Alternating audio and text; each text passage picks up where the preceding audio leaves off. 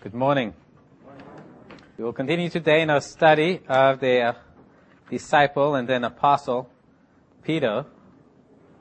We will change a little bit. If you remember, for the last few weeks we talked about Peter as a disciple and the different aspects of discipleship that we saw, or different stages of discipleship we saw the apostle Peter go through, or the disciple Simon Peter.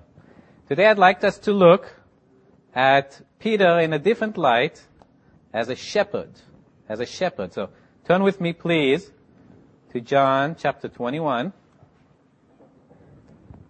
John chapter 21. Passage we've read before, and I'll read one verse and then fragments of other verses. So John chapter 21, verse 15. So when they had eaten breakfast, Jesus said to Simon Peter, "Simon, son of Jonah, do you love me more than these?" He, that is Simon, said to him, "Yes, Lord, you know that I love you." He said to him, "Feed my lambs." And we know this repeats two more times. And in verse 16, Jesus says, "Tend my sheep." In verse 17, Jesus says, "Feed my sheep." I like reading a children's Bible to my daughters every night when we can. And it simplifies things quite a bit. For every book of the Bible, it'll have maybe a few paragraphs. And about the book of Psalm, it had a paragraph about Psalm 23, which I think many of you could probably quote. It's, "The Lord is my shepherd, I shall not want." It talks about the Lord as our shepherd, and we as his sheep. And there's a little picture on the side, and it says, I asked my daughters, "Who are these sheep?" And they said, "Well, they're David's sheep." And it's true. There's a little picture of David there as a shepherd boy. And I said, "Well, who are the Lord's sheep?" And they said, "We are." And that's what we want to think about today. The Lord thinks of us as his sheep. And people often mention that sheep are not the smartest animal. They need a shepherd to take care of them. And so we might not be the smartest creatures that God has made. We need a shepherd to take care of us. It says the angels are much greater than we are. We need a shepherd to take care of us. And the Lord is our shepherd. But the Lord here tells Peter to take care of his sheep, which makes Peter an under shepherd. And sometimes if you're a shepherd and you might have a very large flock of sheep, you need help. You can't by yourself shepherd all of them. So you might have a few other guys and you'll tell them, "Go over here and do this," and you go over there and do that. And they help you shepherd the sheep, take care of the sheep. And that's Peter's job. He needs to help the Lord take care of the sheep. And we have elders in our midst, or people with the gift of pastoring. That's their job. They're supposed to help take care of the sheep. That's the job that the Lord has for them, the job the Lord has for Peter. And if we want to see how Peter did with this particular job that the Lord has given him to be a shepherd, we would have to turn to 1st and 2nd Peter. So that's what we will look at today. The letters that Peter has written to the Christians in his time, really probably near the very end of Peter's life. It seems that Peter was happy simply talking and working with people. He wasn't doing as much lettering or sending letters as Paul did. But as Peter came to the end of his life, he realized he needed to put some things in writing if he wanted future generations to profit. And that's really what Peter is doing here for us. Just to make sure we know what's the emphasis of Peter, we're going to go ahead and cheat and go to the end of the book of 1 Peter, just to make sure we're focused. I'm sorry, I didn't mean to use the word cheat in a negative sense. It's sometimes helpful to know what a book is talking about. What we're doing is legitimate. In 1 Peter chapter 5 and verse 8, Peter says, "Be sober, be vigilant, because your adversary, the devil, walks about like a roaring lion, seeking whom he may devour. Resist him steadfast in the faith, knowing that the same suffering are experienced by your brotherhood in the world." So Peter is here concerned about Satan. He's concerned about the devil and what he will do to the believers. And you can tell here that there's suffering being experienced in the world. It's generally believed that this epistle was written shortly after the great persecution of the Christians started in the time of Nero. You may have heard the story about Nero, perhaps not the best emperor Rome ever had. He decided to burn the city of Rome, and when he realized he's about to take some flack for that, he decided to blame the Christians instead. And that really started the great persecution that the Christians started suffering at that time. And we suffer today too. We have different ways in which we suffer. It may not be persecution, but we may have sicknesses or other things that afflict us. And this suffering come into our lives, and they're being used in the same way here by the devil, it says, in verse 9, resist him steadfast in the faith. The devil roaring isn't so much interested in killing me personally. He knows I'm going to die anyways. That's not what he's interested in. What he is interested in is doing the same thing he did to Adam and Eve in the garden, is break my relationship with God. That's his focus. And he used at that particular time, Nero and the Romans and the persecution to try to attack the faith of the believers. And he'll be using things in our lives today to try to attack our faith in the Lord. And that's a concern that Peter had. And the main point that Peter will be making in this epistle is trying to make us understand that these trials are not bad. God uses them for our good. And just to quote here, we looked at it. It's good. We've reviewed Peter's life, and we know Peter can relate to us because he experienced the same. Can anyone tell me what was the greatest trial that Peter experienced? Right, when he rejected Christ. And the whole thing actually started, we didn't read it at the time. We spent a whole week talking about the rejection, Peter rejecting Christ, or falling, so to speak. It actually started with this, though we didn't read it at the time. I'll just read it. In Luke, it said, Jesus says to Peter, Simon, Simon, indeed Satan has asked for you that he may sift you as wheat. But I have prayed for you that your faith should not fail. And when you have returned to me, strengthen your brethren. It shows us another aspect of what was going on behind the scene. Well, yes, Peter stumbled and he denied the Lord, and yet Satan was there behind. And he had his schemes and what he wanted to do in trying to break Peter's faith in the Lord, break the relationship that Peter had with the Lord Jesus. And it's interesting, Jesus doesn't say, well, he asked for you, but I said no. Jesus tells Peter, I prayed for your faith that it will not fail. God allows Satan to bring trials into our lives because he has a purpose in it. And as we looked at that week at the life of Peter, we saw Peter actually got a lot out of it.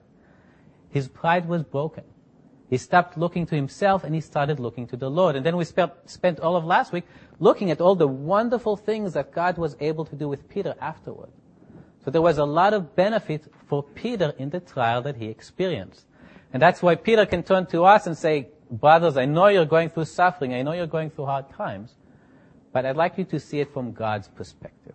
Okay, God is doing good things in our lives through this. Okay, so let's go ahead and start with 1 Peter in chapter 1.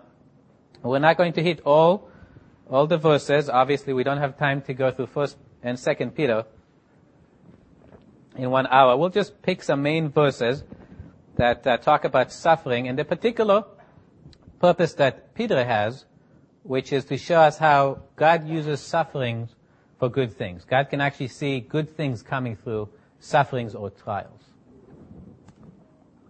So 1 Peter, we'll start in verse 6. In this you greatly rejoice, though now for a little while, if needs be, you've been grieved by various trials. There it is.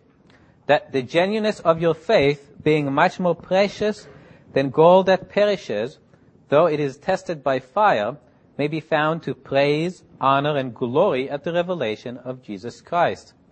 So Peter uses or refers to gold here as an illustration.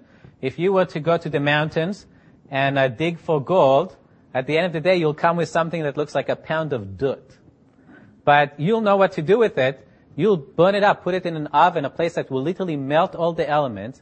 And what will happen is because of the difference in the density of gold, it's going to go to the bottom. Everything else is going to go to the top. And at the end of the process, you'll end up with a chunk of gold. You'll be able to appreciate. At first, all there was is this dirt. I don't want this. But at the end, there was a nugget of gold inside. And you could actually see the value. And that's how God uses trials in our lives. He uses our trials to bring out the gold of our faith out. And the best illustration for that is the most famous trial in the Bible. Anybody tell me what it is? Job, right, the book of Job. And if you remember, it starts, Satan shows up at the courts of the Lord. I'll just read it for you. Chapter 1, starting at verse 8. And the Lord said to Satan, "Have you considered my servant Job, that there is none like him on the earth, a blameless and upright man, one who fears God and shuns evil?" So Satan answered the Lord and said, "Does Job fear God for nothing? Have you not made a hedge around him, around his household, and around all that he has on every side? You have blessed the work of his hands, and his possessions have increased in the land. But now stretch out your hand and touch all that he has, and he will surely curse you to your face." And the Lord said to Satan, "Behold, all that he has is in your power. Only do not lay a hand on his person." So there was Job. He was the most righteous person on the face of the earth. God could see it. God did not need the trial, but God wanted it revealed. He wanted the faith of Job, the righteousness of Job, the love that Job had to God. He wanted it revealed. And Satan is the one who is asking here for, what Satan is pointed out here is saying, the only reason Job loves you is because you're blessing him. The only reason Job is being righteous, he fears God, is because you keep giving him all these good things. Take away those good things and you'll see, Job doesn't really love you. He'll curse you to your face. So the love that Job had for the Lord was real, but it wasn't visible, or it was muddled, because Job's life was blessed. It's true, the argument that Satan had, maybe Job was just doing it to get something from the Lord. Maybe he didn't truly love the Lord. Well, the Lord allowed that to be seen. The trial that follows, Job starts out by losing all his wealth. Then he loses his servants. Then he loses his children. They die. Then he loses his health. He is afflicted by this serious disease. Finally, it seems like his wife is turning against him. And so he loses everything. And yet he stays true to the Lord. He shows what God said about him was true. He really loved the Lord. Now you could tell because all he was getting was bad things. And he still was faithful to God. He was still being righteous. He still feared the Lord. So you could tell what Job had was real. In the same way, our faith becomes manifest when we're in trial. When everything goes well, the sun is shining, my bank account is high, my children are healthy, everything is going well for me, and I'm saying, well, I love the Lord. Well, no wonder you love the Lord. Look at all the things He's giving you. Well, when the Lord takes these things away, and I can still say, I love the Lord, I'm going to be faithful to the Lord, you can see it. There's a reality. And God wants to bring it up. God delights in it, and He will really reveal it to the whole world. But the only way He can reveal it to the whole world is by bringing trials into our lives. They show the gold that is in this bowl of dirt that is our life. It brings out the gold, the trial does. Okay, let's look at the next passage in 1 Peter. This one is in chapter 2, starting at verse 18. It says, "Servant, be submissive to your masters with all fear, not only to the good and gentle, but also to the harsh. For this is commendable if because of conscience toward God one endures grief, suffering wrongfully. For what credit is it if, when you are beaten for your faults, you take it patiently? But when you do good and suffer for it, if you take it patiently, this is commendable before God. For to this end you were called, because Christ also suffered for us, leaving us an example that you should follow in His steps, who committed no sin, nor was guile found in His mouth, who when He was reviled did not revile in return, when He suffered He did not threaten, but committed Himself to Him who judges righteously." So in this particular case, it talks about a believer that is in a tough situation. This particular believer was a servant, or perhaps a slave, and he had a master that treated him ill. And the obvious solution, well, I'll just run away. Well, in those days, it was against the law. If this person actually owns you, he bought you, or whatever contract you have to be faithful to that contract. And so this person, it says, out of conscience toward God, wanting to obey God and be in the center of God's will, is willing to stay here, stay in that situation, and suffer the affliction of his bad master. And it says this is commendable. It says in verse 19, this is commendable if because of conscience toward God one endures grief suffering wrongfully. Why is it commendable? Well, it shows God how much you love him. We can tell God, God, I love you. Well, it was very hard. It, took a couple of breaths, and moving my lips and saying it. It doesn't mean much because it was cheap. Okay, it doesn't really have a lot of value in and of itself. But if I'm willing to suffer for God, I'm in this situation and I want to get away. It's interesting. The next passage talks about women being submissive to their husbands. And that's perhaps a situation that's more relevant today. We don't have masters and slaves. We still have husbands and wives.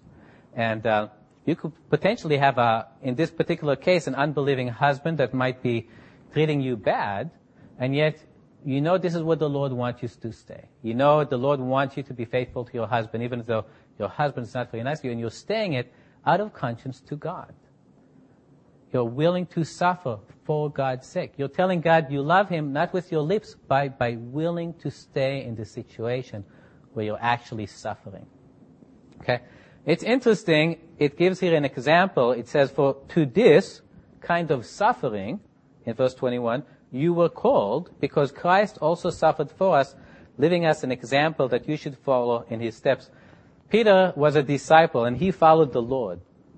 And he's giving us the Lord as an example to follow here. This is what the Lord did. The Lord, as he went to the cross, he was going to pay for our sins. He committed himself into the hand of sinners, so to speak. He committed himself to the Lord, to his Father. His Father allowed sinners to grab a hold of the Son of God and beat him up and torture him. And it says here that he was patient. He stayed in that. He knew this was his Father's will for him. So he stayed under that situation. And in John 14:30 and 31, Jesus said, the ruler of this world is coming, and he has nothing in me, but that the world may know that I love the Father. And as the Father gave me commandment, so I do. Jesus stayed on the cross. He stayed in that situation where he was suffering because he loved the Father. And he expecting the same thing from us. He wants us to do the same thing, to be willing to suffer out of love for God. Stay where God wants you to be, even if it means suffering, because it's a way of showing God love. Really, trials are an opportunity to show God how much we love him. Let's look at the next passage. This is chapter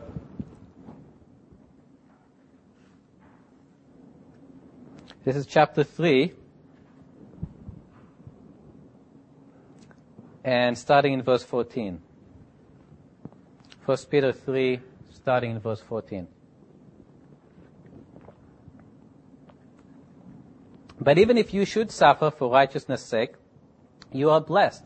And do not be afraid of their threats, nor be troubled, but sanctify the Lord God in your hearts, and always be ready to give a defense to everyone who asks you a reason for the hope that is in you, with meekness and fear, having a good conscience that when they defame you as evildoers, those who revile your conduct in Christ may be ashamed. For it is better, if it is the will of God, to suffer for doing good than to suffer for doing evil. So this is the third reason or third advantage or opportunity we have in suffering. Here, the opportunity is that of a testimony. So you could, if you're suffering, the natural response is to be troubled and get upset. This is the human natural response. But Jesus said this. Jesus said, peace I live with you, my peace I give to you. Not as the world gives, give I unto you. Let not your heart be troubled, neither let it be afraid.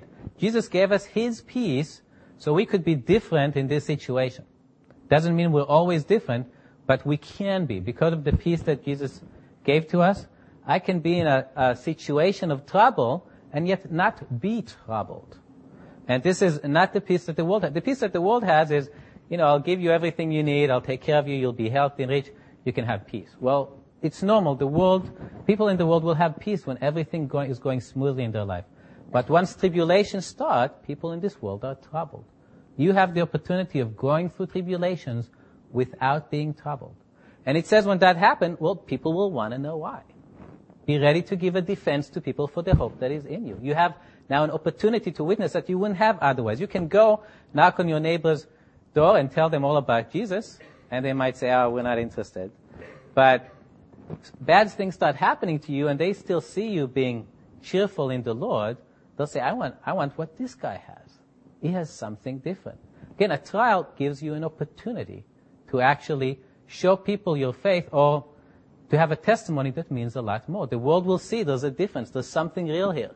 I'm interested in that. Again, there's an example of the Lord Jesus here. It says in verse 18, "For Christ also suffered once for sins, the just for the unjust, that he might bring us to God, being put to death in the flesh, but made alive by the Spirit." Again, it refers to Jesus here, and he says, he suffered for sins, the just for the unjust, that he might bring us to God. This is a trial or a suffering we're experiencing for the hope that God will be able to bring other people to him.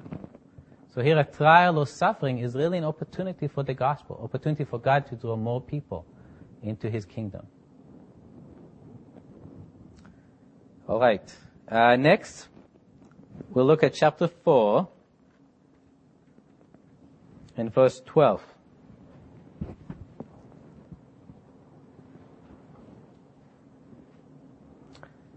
1 Peter 4:12, "Beloved, do not think it strange concerning the fiery trial, which is to try you as though some strange thing happened to you, but rejoice to the extent that you partake of Christ's sufferings, that when his glory is revealed, you may also be glad with exceeding joy. If you are reproached for the name of Christ, blessed are you, for the Spirit of glory and of God rests upon you. On their part he is blasphemed, but on your part he is glorified." Okay, this is suffering that's called to be partaking of the suffering of Christ. We don't often think about this, but we live in enemy territory, which we would know from the verse we quoted from Jesus before. He said, "The ruler of this world is coming." Who is the ruler of this world? Satan. We are in enemy territory. In wars, sometime it's practiced. I don't know if it's following the Geneva Convention or not, but they used it in the past, and I'm sure they do it today. They would sometimes send saboteurs. There would be people who would go behind enemy lines. Instead of fighting the enemy face to face, you will send somebody behind the line, and he might go and blow up a factory that makes munition, or find some ways of disrupting the enemy's activities. Well, imagine if you were a saboteur and you were sent over to the other side, and you said, well, if I start blowing up factories, they'll come after me. So, I think I'll be a good citizen. I'll just stay here. I'll work hard. I'll raise a family, and I'll pay my taxes, and they'll never bother me. Well, that's true. But you failed in your job as a saboteur. You didn't do any damage. Well, if you are to do your job as a saboteur, what's going to happen? You're going to catch some flack. They'll start looking, okay, who is the one who just blew up this factory? And chances sooner or later they'll find you and do to you what they want to do to you. Well, that's the kind of suffering it's talking about. We live in enemy territory. If I'm going to be doing things for the Lord, what's going to happen? I'm going to suffer.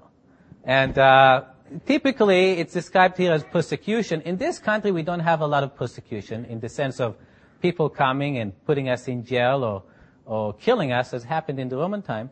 But we're still going to suffer. It's always interesting to me. As I'm preaching, bad things start happening. And in my family, sometimes it'll be like a computer will stop working. And I've had that this time around. This last week, right after the last message, Sunday afternoon, my younger daughter, Nessia, came down with a fever. And we thought, all right, we've had fevers before. And next day, she still had fever. So you use Motrin or Tylenol to try to keep it down. But it kept coming up. And finally, Friday, we took her to the doctor, and the doctor looked in her throat and saw her gland swollen and thought it was really something serious. Praise the Lord, it didn't turn out to be what the doctor thought it was. But my wife called me from the clinic and told me it's getting worse. And what she meant by that is, yes, bad things happen when I'm preaching. Well, they're getting worse. Well, what should I do? What should I do? Well, I was encouraged. I must be doing what the Lord wants me to do because I'm catching flack. Okay, so this is good. I should stay doing what the Lord is doing. And actually what Peter is pointing here, this should be an encouragement to us. The fact we're suffering for serving the Lord is an encouragement. It shows we're really doing what we should be doing. Which means at the end of the day, we can really expect when our side wins, when Christ is revealed, we will share in his glory as well. So this is an encouragement to us. Next, we're going to look at verse 17. It says, "For the time has come for judgment to begin at the house of God.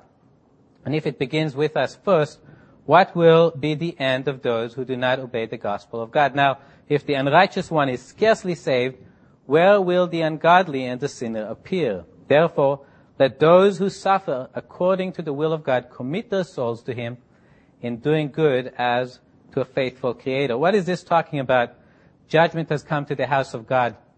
We talked in the book of Romans today about the wrath of God against unrighteousness. And we talked about how because mankind rejected God, God allowed mankind to fall into all kinds of sin. Well, what happens now that God is bringing us back into his household? What do you think God is concerned with? Well, he's now concerned about the sins that we've fallen into. He's going to work on them. It said in Hebrews, in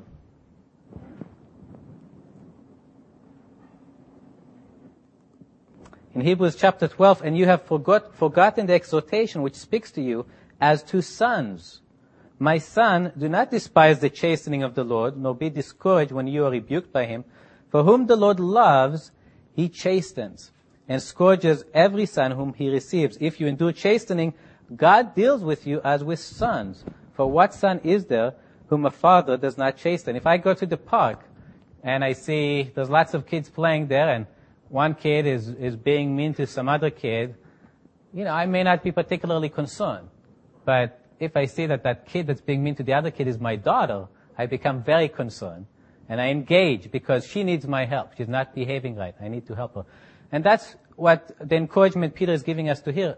The Lord chastening in our life is showing parental care. It shows that God cares about us. We are in his household, and because of it, he wants to work on us. He wants to mold us after the image of his Son.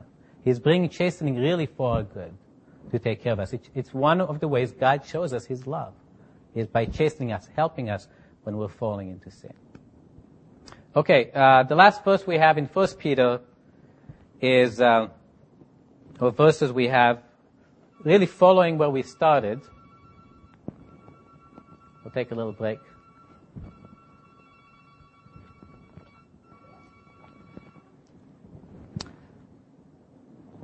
In chapter 5 and verse 10, "But may the God of all grace, who called us to his eternal glory by Christ Jesus, after you have suffered a while, perfect, establish, strengthen, and settle you. To him be the glory and the dominion forever and ever. Amen. By Silvanus, our faithful brother, as I consider him, I have written to you briefly, exhorting and testifying that this is the true grace of God in which you stand." So first here we have in verse 10 is a comparison or a contrast. We're told that God is calling us into his, what kind of glory? Eternal glory. And right now we're suffering for a while. Okay, so there's a contrast. Right now I might be experiencing some trial, but the trials are of short duration. Whereas the glory that God is concerned with is eternal. So we're suffering a little bit for an eternal benefit. It's a good exchange for us. In verse 12, Peter is making an interesting point. He's saying, "I've written to you briefly, exhorting, testifying that this is the true grace of God in which you stand." I could imagine maybe some of the believers, the young believers at the time, would be kind of surprised by this. Wait a second. I've listened to the gospel. I believe God. I repented of my sin. I've trusted in Jesus. Why are all these bad things happening to me? I must have made a mistake somewhere. I should turn around and go follow my idols back again. And people today have a gospel that they preach. It's called the health and wealth gospel. It basically promises you, well, if you believe in Jesus, all these good things will start happening to you. He'll take care of all your sicknesses. He'll take care of your financial problems. you'll have health and you'll have wealth. You can tell these people didn't read the book of Job because it doesn't really fit good with it. Well, the point that Peter's making, no, this is the true grace of God. What you're experiencing now, the suffering, this is the true grace of God. God loves you so much, He's allowing you to go through trials for His eternal glory. What God has promised for us is a lot better than health and wealth, which, by the way, nobody really gets in this world. Eventually you get old, you get sick, and you'll die. Okay? Your money, even if you'll have money, it's not going to be able to help you at the end of the day. So really, what God has for us is a lot better than the health and wealth gospel. But it comes to us through suffering in this world. Okay, so much for 1 Peter. And again, let's remember where Peter is at. He is concerned about Satan, which is described here as the roaring lion, attacking our faith, and he's trying to help us in our faith. And knowing that one of the ways Satan attacks our faith is by bringing trials into our life. He hopes that those will cause us to turn away from God. And what Peter is saying, stay in these trials. God is using it for your good. Reap all the benefits that God is trying to bring you through these trials that He allowed into your life. In 2 Peter, we'll see a somewhat different concern. Let's start in 2 Peter chapter 1, verse 12. Therefore I will not be negligent to remind you always of these things, though you know them and are established in the present truth. Yes, I think it is right, as long as I am in this tent, to stir you up by reminding you, knowing that shortly I must put off my tent, just as the Lord Jesus Christ showed me. Moreover, I will be careful to ensure that you always have a reminder of these things after my decease. What is Peter concerned with here?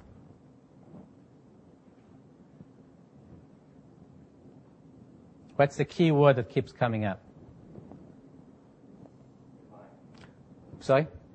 Remind. Very good. He's really concerned about them remembering the truth. He wants to see them established in the truth. At the present they were, but he was concerned that at some point in the future they were going to depart from the truth.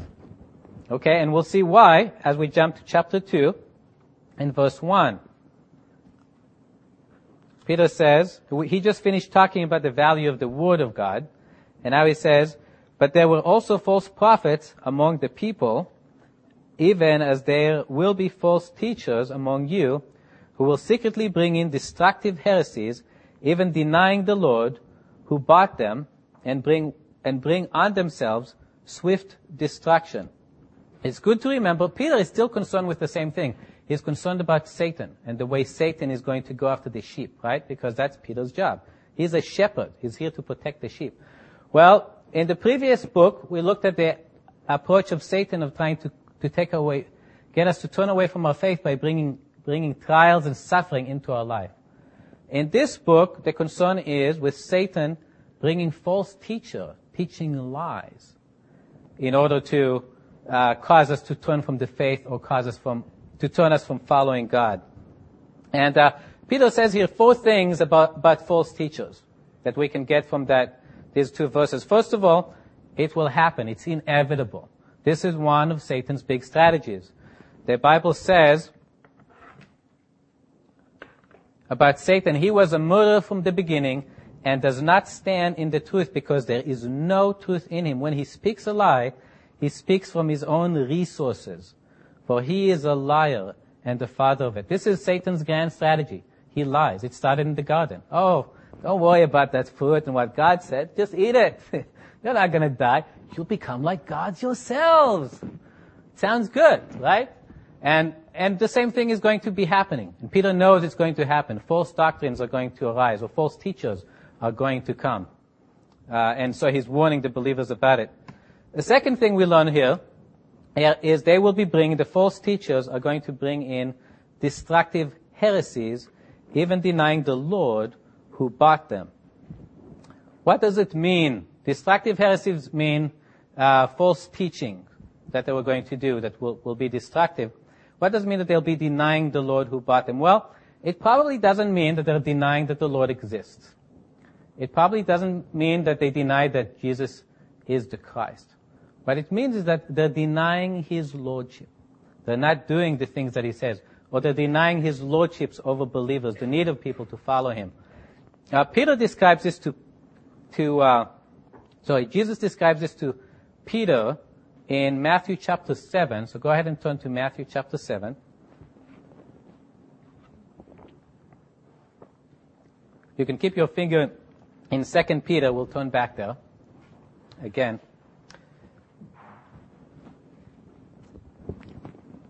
That in Matthew chapter 7,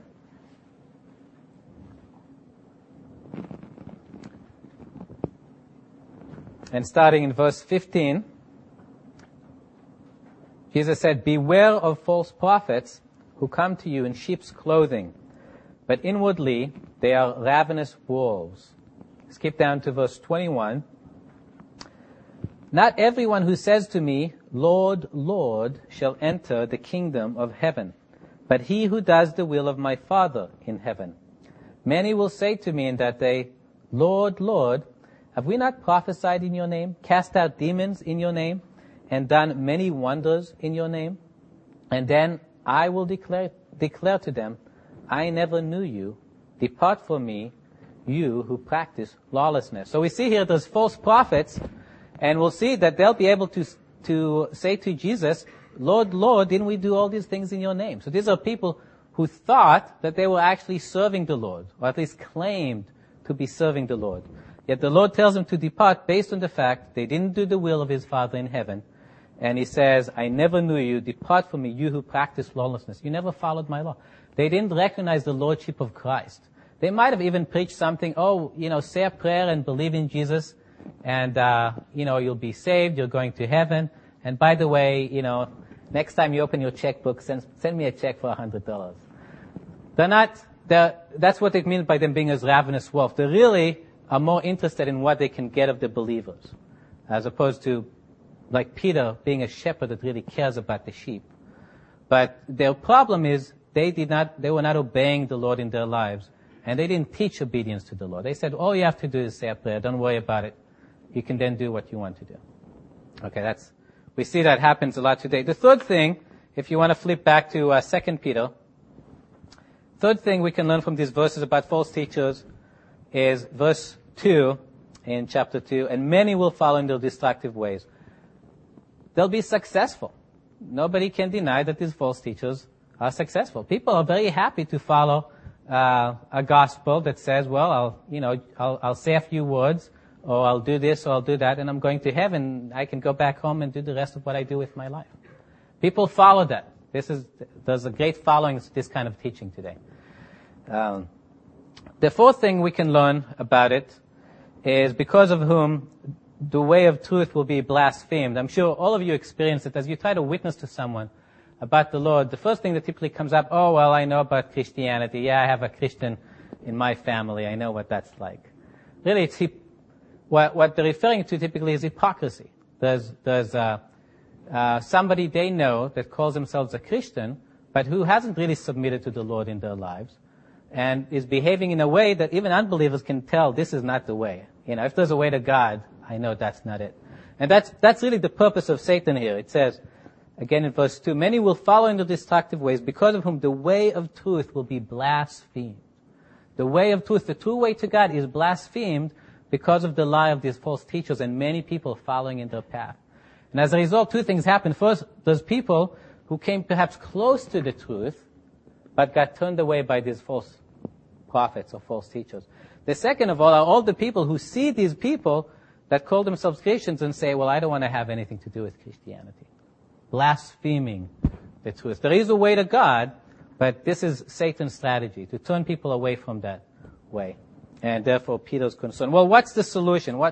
This is the danger of false teachers, false teaching. What's the solution? Well, we have that in 3 forms in chapter 3 of 2 Peter. 2 Peter chapter 3, and starting in verse 1. "Beloved, I now write to you this second epistle, in both which I stir up your pure minds by way of reminder, that you may be mindful of the words which were spoken before by the holy prophets, and of the commandments of us, the apostles of the Lord and Savior." What he's saying, I want you to remember what the old prophets said. Actually, it doesn't say I want you to be mindful of what the prophets of old said. I want you to be mindful of what we have told you. All right, well, where are we going to get that? Where are we going to find what the old prophets have said and what the apostles said? Right. We have this all right here. So this is really the first solution for false teachers and false teaching, is what this book is saying. And it's interesting, it doesn't just say, well, make sure to buy a Bible and have it on the shelf. And someone comes to your door, well, you can open that up and try to look and see if maybe what they say is true or not. He says being mindful. You need to have your mind full of what this book is saying. You need to be thinking about what this book is saying. Everything that comes at you should be going through the filter, really, of what this book is saying. You need to know this thing inside and out. It needs to be really inside you. Okay, that's the first line of defense, is the Bible and knowing the Bible. And the Bible really being the guide to our life. The first defense against false teachers. In verse 10 of chapter 3, Peter gives us the second defense, which is really related or might be included in the first defense. But the day of the Lord will come as a thief in the night, in which the heavens will pass away with a great noise, and the elements will melt with fervent heat. Both the earth and the works that are in it will be burned up. Therefore, since all these things will be dissolved, what manner of persons ought you to be in holy conduct and in godliness? The second solution is have your mind on eternity. Think about the whole picture. Don't just think about, well, yeah, today I need food, right? Tomorrow I'm going to need food again. Right? The next day, yeah, I'm going to need food then too. Well, don't be so concerned with what we need now. Look at eternity. All these things will be dissolved. There's nothing in this world that's going to survive what's coming. We should be thinking about eternity. If my mind is occupied with eternity, it's going to resist a lot of the false teaching that happens today. I'm just not going to be interested. I'm sorry, I'm not interested in health and wealth, because it's going to be burned up. All the wealth you can pile up is not going to survive the catastrophe that's coming on this world. Whatever medicine you give me or whatever you do to try to help my body is not going to survive it. I need to be concerned with eternity and eternal things.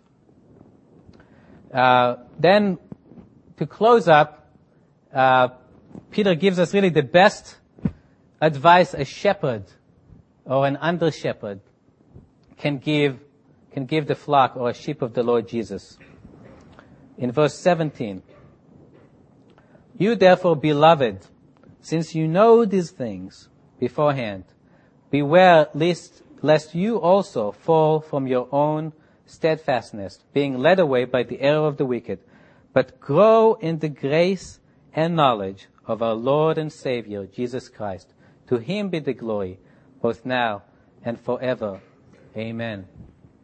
Well, growing in the knowledge and grace of the Lord Jesus. When we're saved, we experience the grace of the Lord.